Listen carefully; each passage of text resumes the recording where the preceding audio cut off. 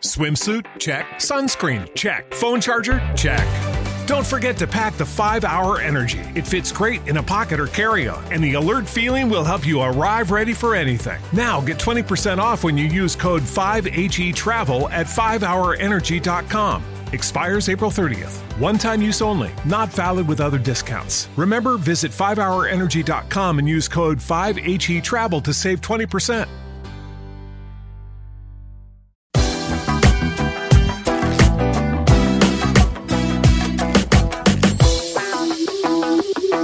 Welcome to the 3 Down Nation podcast powered by Jiffy Lube. He's Justin Dunk and I'm John Hodge. Today, we're discussing the league's 2 vacant general manager positions. Patrick Levels guaranteeing a win in the East semifinal. Ooh, so spicy. The Cardinals releasing former CFL quarterback Chris Streveler. Bob Young calling the 2021 CFL season, quote, the best in league history. And the CFLPA's desire for more continuity in their contracts under the league's new CBA. But first, Dunkster, the Edmonton Elks cleaned house on Monday, firing President and CEO Chris Presson, General Manager and Vice President of Football Operations Brock Sunderland, and head coach Jamie Elizondo in one fell swoop. Did these moves come as a surprise to you? It did not, although people I talked to throughout the league regularly were somewhat surprised because the Elks regime was allowed to go out and trade for Nick Arbuckle and sign him to a contract extension. Now, you referenced the contracts off the top, and we'll get into this a little later. In football, especially in the Canadian Football League, they're not really worth the paper they're written on because they can be torn up at any time. So to me, this was a move that had to be made. I was saying it for weeks, and you never really want to see people lose their jobs. But to be honest, and let's go through them one by one, I never really understood why the Elks board of directors wanted to hire an American president who had never had any previous experience in Canada.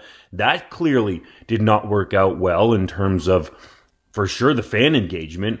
Then you look at the GM and Brock Sunderland, and the record got progressively worse every year he was in Edmonton. So I don't know how you can argue that you should keep your job when that's the case. Yes, they can talk about Scott Milanovic going back to the NFL in January, but we've seen recently where a team, the Toronto Argonauts, put together a staff in the spring and went on to win a Grey Cup. So to me, you can't talk about having to deal with that and use it as an excuse. To be quite honest, that's what it was an excuse. And to me, the most clear one of all was that from the get-go, and we did multiple stories off at Hodge, Jamie Elizondo called out veteran players, felt like there were guys there, most famously Kenny Stafford, that didn't fit the culture.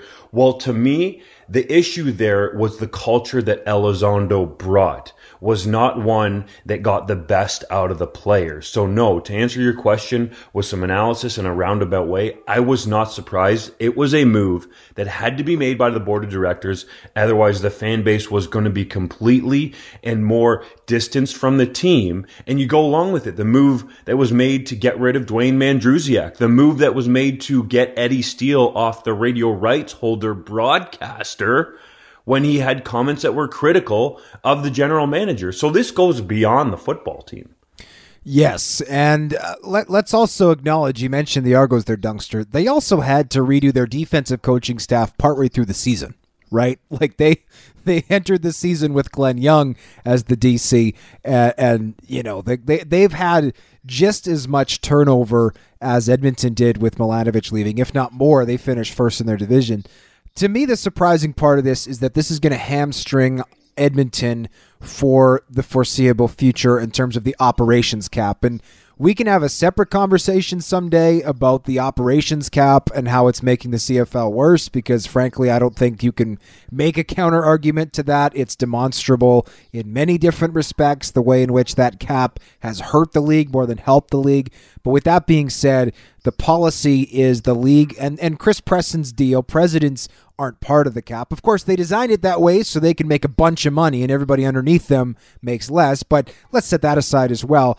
the salaries remaining for Sunderland and Elizondo, I believe both of which ran through 2023, 2 more seasons, are they can be rolled over a few years. I think you can roll them out over 5 instead of 2, but you're now paying out 4 years of salary over like as part of this cap, and that's certainly going to hamstring this team. So the on-field part of it did not surprise me. The team was miserable, but the financial side of it and the ramifications of getting rid of your GM and head coach 2 years early, that side of it did surprise me for that financial reason.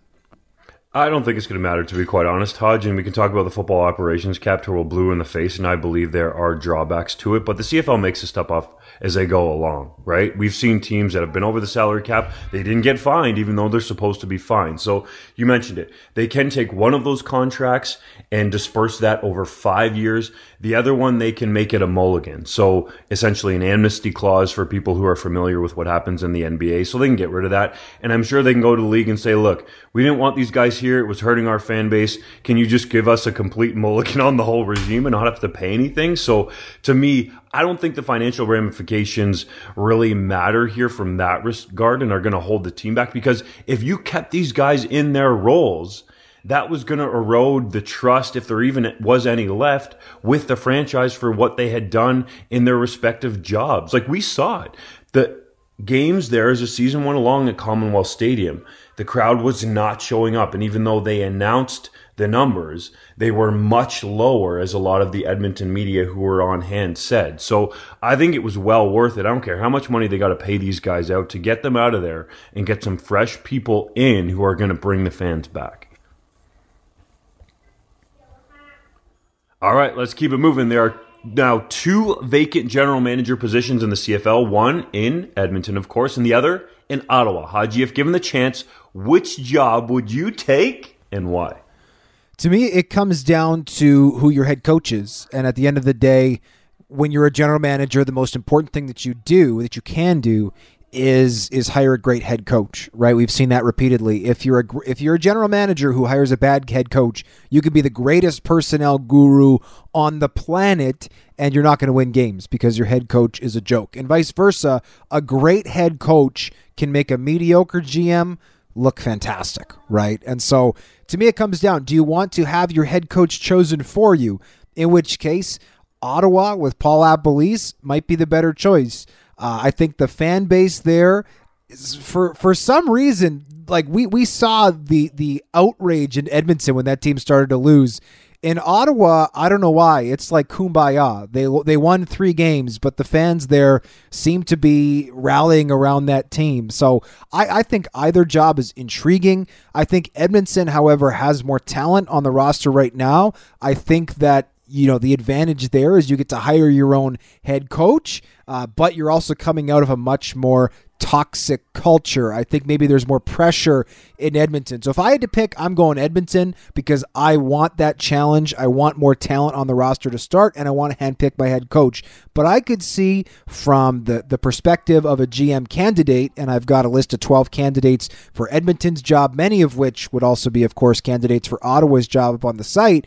I think that there are pros and cons to both gigs, and I think if you asked everybody, well, you'd have to inject them with truth serum first, but if you asked everybody off the record, you would get different answers depending on who you were talking to.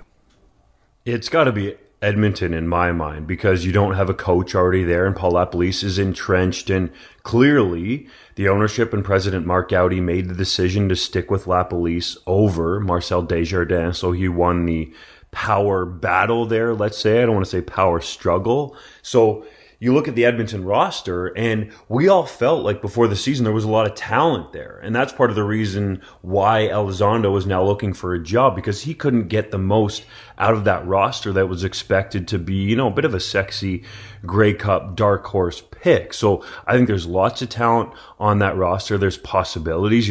If I was Edmonton, depending who gets in there, you're going to have the ability to look at some of these quarterbacks who are potentially going to be free agents. And to be quite honest, you would imagine that maybe if Trevor Harris doesn't end up staying in Montreal, I'm just throwing this out there as speculation, that he's comfortable at least in Edmonton, right? He knows the surroundings. So you could bring a guy back there who I think never should have been made the scapegoat. So for me, if I'm looking at this from a general manager position, it's Edmonton. Now, you might want to know who's going to be hired as the president first, and ideally, the president hires the GM and the GM hires the head coach, but you might be getting behind the 8 ball unless the board of directors already has someone in mind for that president's role. Now, I know Sean Fleming is based in that area. The longtime kicker, of course, played for Edmonton for a while and has developed himself in his career post-football into a successful businessman. So there's been some buzz about him. And then if you look at the candidates for those GM positions, you would imagine that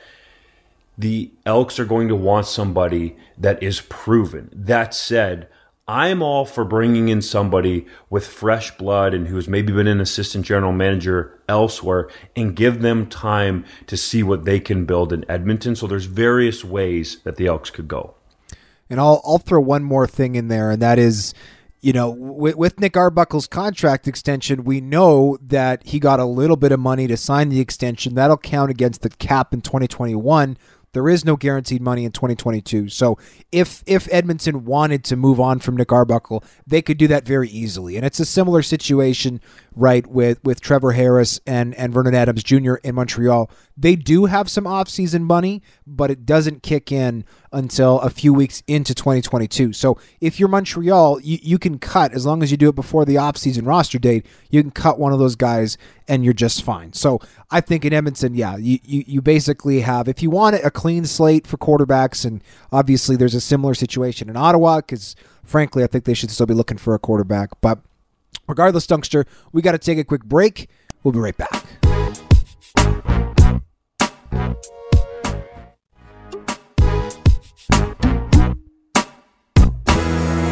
Alouettes strong side linebacker Patrick Levels has guaranteed a victory over Hamilton in the East semifinal. He also called out a number of Ticats by name, including Jeremiah Mazzoli, Brandon Banks, and head coach Orlando Steinauer. Dunk, what are your thoughts on this move from Levels?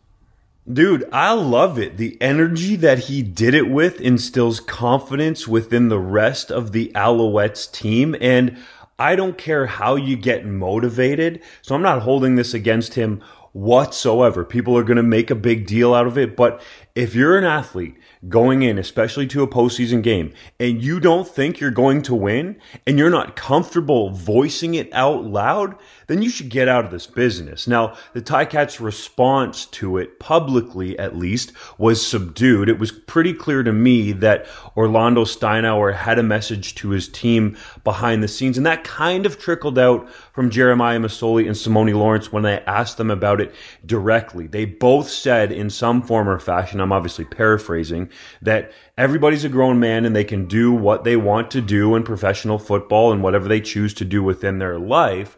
So that's the approach that they're taking, it sounds like, over in Hamilton. That, hey, if these comments are going to fire you up, go ahead, but publicly, we're not going to address them. That seemed to be the overall message in Hamilton. And hey, if you're Levels, you got to be careful here, because maybe you're poking the Ticat, so to speak, and they're going to pounce on you quickly. It's going to be a blackout at Tim Hortons Field. And Lawrence admitted he found it funny because Levels actually signed a contract to play for the Ticats in 2020. That season ended up obviously being canceled, but he did see the humor in that overall. But I love it. We need more of this stuff in the CFL. I get it. In Canada, we're polite people, and we kind of like our athletes to be like that too. But the more juice that we can add, especially in a CFL season that has had the entertainment value go down, especially from a point scoring perspective, give me some more hype.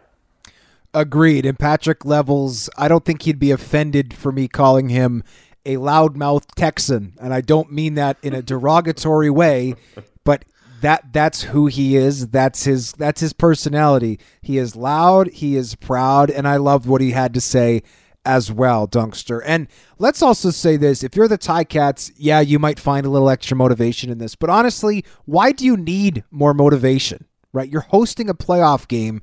Your organization hasn't won a Grey Cup in over 2 decades, and you get the opportunity to potentially play it at home in 2 weeks. Like, honestly, if you're a Hamilton Ticat sitting in that locker room and you need Patrick Levels to give you motivation, you're doing something wrong. So I appreciate Patrick Levels saying it. I don't think they do, and anybody who does, they need to give their head a shake, because this team has a golden opportunity to end a a league worst drought of, I want to say it's 22 years at home. So if you need Patrick Levels to get up for this game, come on, man.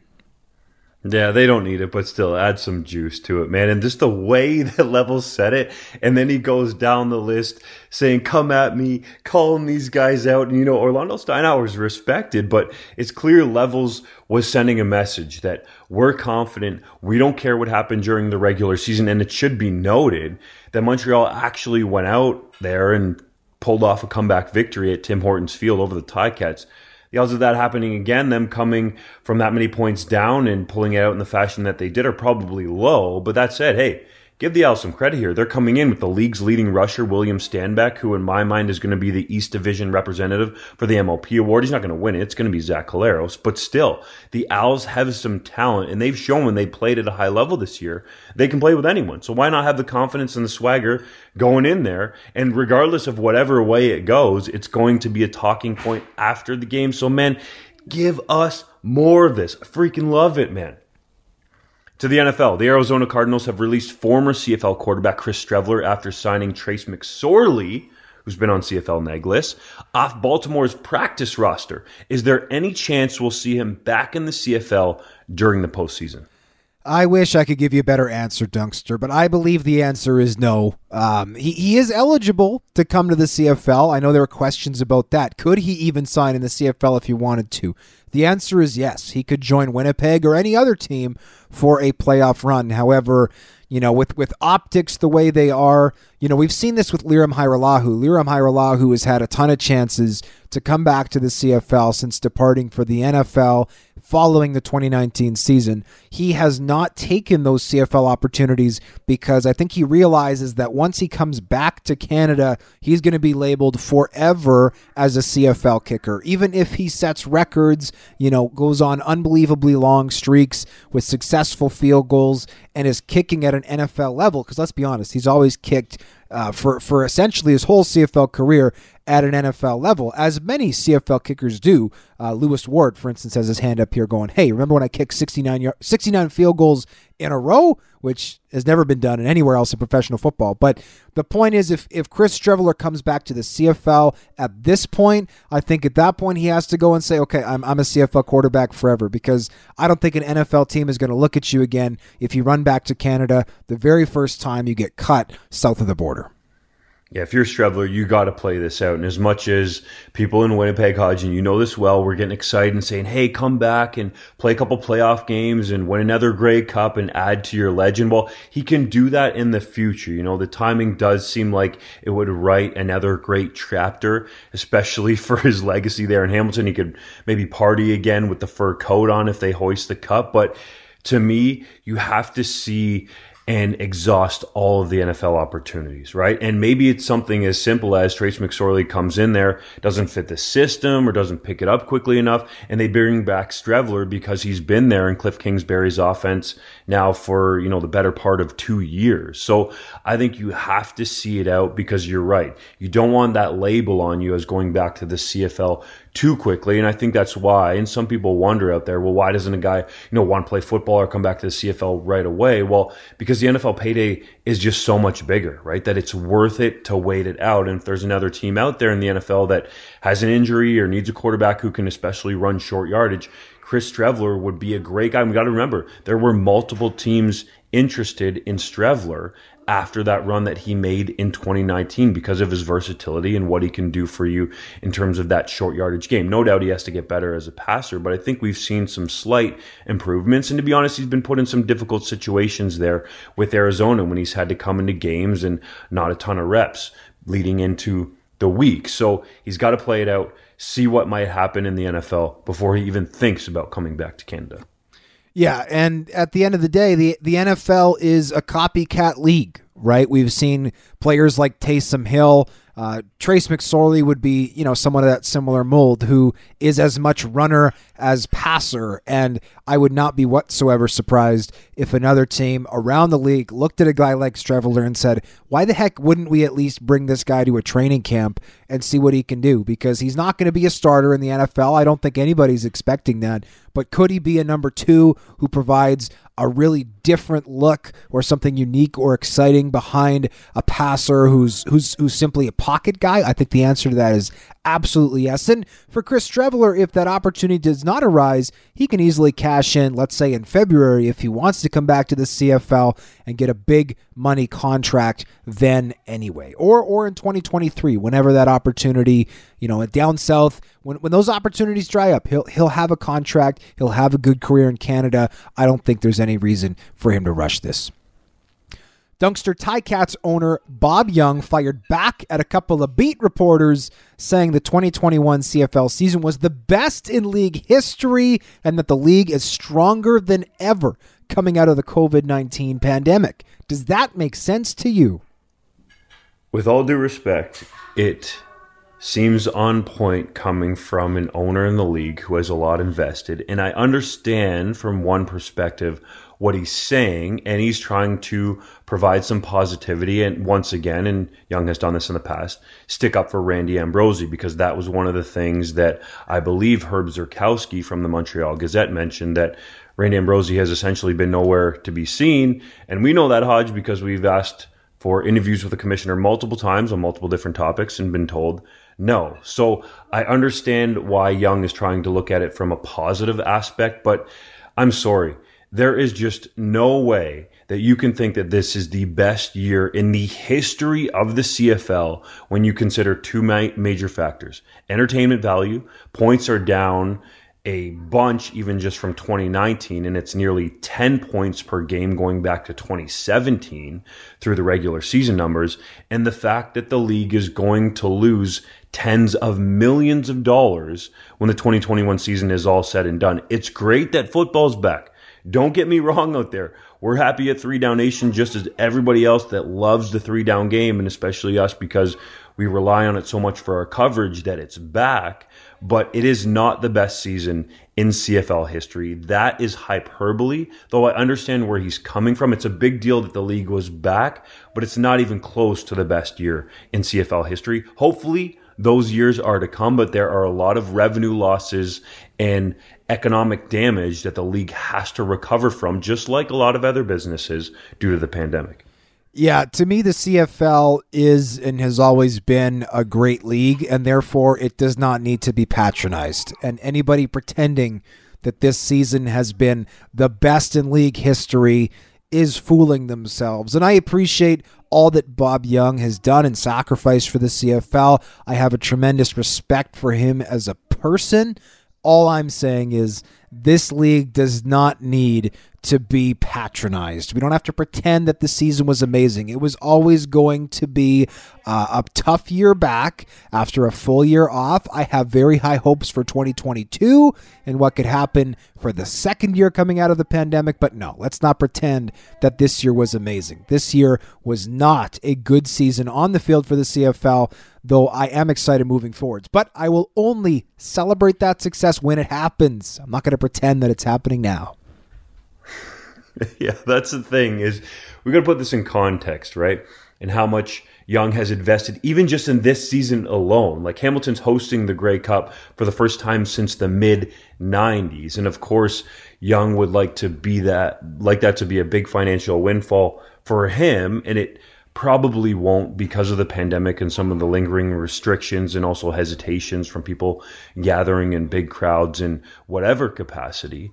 So we need to balance this out. This is no slight against Young. You just need to understand where he's speaking from. And to be quite honest, he's a big reason why the league is back on the field in 2021. And he was pretty vocal about wanting to even play in 2020. And he didn't admit to it when I asked him directly, but there were people behind the scenes saying that Young was willing to help out the other teams financially to get them on the field in 2020. So he wants to play football, clearly loves the Hamilton Tiger Cats. It's a legacy type of an ownership for him. him, but we got to pull the reins back a little bit when you see a comment like that, because there's been some great seasons in league history with high scoring and entertainment value and exciting games, but we haven't even seen that in 2021. Hodge, you spoke with CFLPA Executive Director Brian Ramsey about the league's problems with player transiency. Tell us about that conversation. Well, this conversation stemmed from the repeated complaints that we hear all the time, Dunkster, right, from fans who have grown sick and tired of CFL players signing a series of one-year contracts and seemingly changing teams every year, it feels like, right? And this all came about in 2014 when the CFL ratified a new collective bargaining agreement in which, for the very first time, contracts were no longer required to have an option year. In other words, players were able to sign a one-year deal and then cash in the following year. And what I learned from Brian Ramsey is that there's a lot from the membership of the CFLPA, a very strong desire, a lot of interest in having more continuity in contracts. It seems players have grown sick and tired of upping and moving across this gigantic country of ours every single year. However, what they are asking and requiring, and I'd encourage everybody, of course, to go read the article that came out on Tuesday, but what essentially they've said is we need more commitment from CFL teams, because, Dunkster, we all know that a multi-year contract in the CFL isn't even worth the paper that it's printed on, right? It's something that a team can go back on without any hesitation, right? They can cut a guy. We just talked, right, about Nick Arbuckle, who's a guy who could be cut at any point in 2022. The day after training camp ends, he could get cut, and he's not getting any of the money that his contract is supposed to contain for the 2022 season. So players are sick and tired of moving around, but they also feel as though they need more of a commitment for teams, because currently they feel like that commitment is a one-way street. And that's kind of the nature of pro football, and I do understand where the players are coming from here, but this happens in the NFL too, right? Like, contracts are torn up, obviously not for the high-end guys that have either guaranteed money or a big signing bonus, or there's going to be dead cap money involved in that the team will have to deal with. If it's a big chunk, you might as well just keep the guy, but that doesn't really happen so much in the CFL in terms of the dead money or the guaranteed money that's paid out through the life of a contract. Generally in the CFL, you get paid your signing bonus up front, and you've alluded to earlier in the podcast, like especially with the quarterbacks, big time off-season bonuses, but teams oftentimes make decisions on whether they're going to pay those and have those guys on the roster before the deadline hits. So to me, yes, ideally, would you want to see longer contracts and players stay in places for a longer period of time? Yes. But from the players' perspective, part of the reason they wanted the one-year contracts was so they could cash in more regularly. I will say that overall, to me, the bigger issue here needs to be the players being compensated with a bigger piece of the pie. That has to be a major discussion point. Now, I understand the league is going to cry poor, and they're going to come in and say, hey, we came off COVID, even though you have Bob Young out here saying right now, let's remember this comment, that 2021 was the best year in league history. Let's frame that and do whatever Patrick Lovell said to do with his comment, black it out and everything for when they go into these discussions, because the players in the CFL have a disproportionate amount of the revenue going into their pockets compared to the other leagues, right? All the other big sports leagues in North America, the NHL, NBA, NFL, MLB, get about 50% of the revenue. So to me, that's the bigger issue, that yes, you want to see more commitment from the teams, and I think that commitment can come in terms of the financial compensation, which would potentially allow players to stay in Canada year-round, or to feel settled in a city and want to stay there longer. To me, there's no difference if you sign a 3 or a 4-year contract or a series of 1-year contracts that add up to that many or more. And I think the financial compensation would help the players, and also in the eye of the general public, with the CFL trying to pull fans in, the higher the compensation numbers that are out there. And we saw teams, Hodge, recently, with Michael Riley or even Trevor Harris in Edmonton, when they signed those $1 million plus contracts, put the numbers out because it's sexy and appealing to draw people into following the sport. We got to take a quick break, Dunkster, but when we come back, it'll be time for Hodge's Heritage Moment.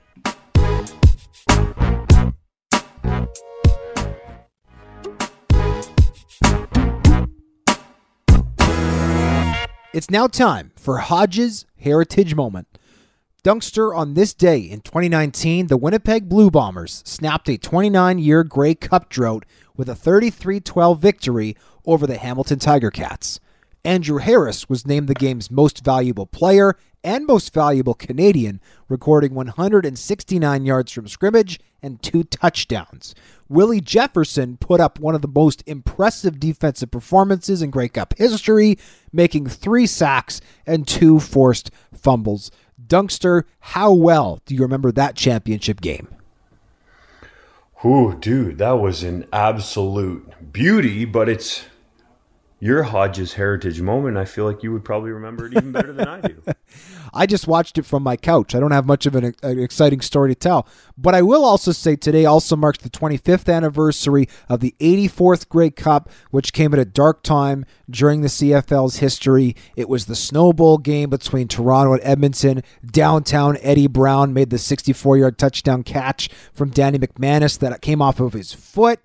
I just want to say, Dunkster, I hope in 2021 we get a similar Grey Cup game, a Grey Cup game that lifts us out of this dark period of CFL football and reminds everybody just how great this league can be. Hey, man, I can remember where I was watching that catch. I was a captivated kid in my living room in rural Guelph, Ontario, outside of the city. Made sure that we got the feed. I believe it was on CBC, and the iconic call that came with it and the touchdown in the snow. And then obviously, the Argos won that game, but that was entertaining football. That was one of the best Grey Cups in my memory that got me captivated. So as you said, hopefully the 2021 CFL playoffs and Grey Cup can do that for a new wave of fans and set off a time in the future when Bob Young can say with a straight face that season was the best in league history. And we know that footing was really bad in the 84th Grey Cup because of the snow. Don't risk the same thing happening to your vehicle this winter. Make sure you get it winterized. Take it to our friends at Jiffy Lube. They'll get you in and out in a jiffy. You got to keep your ride working great when the weather gets cold. Don't risk losing traction this winter. Take your vehicle to Jiffy Lube. They'll hook you up.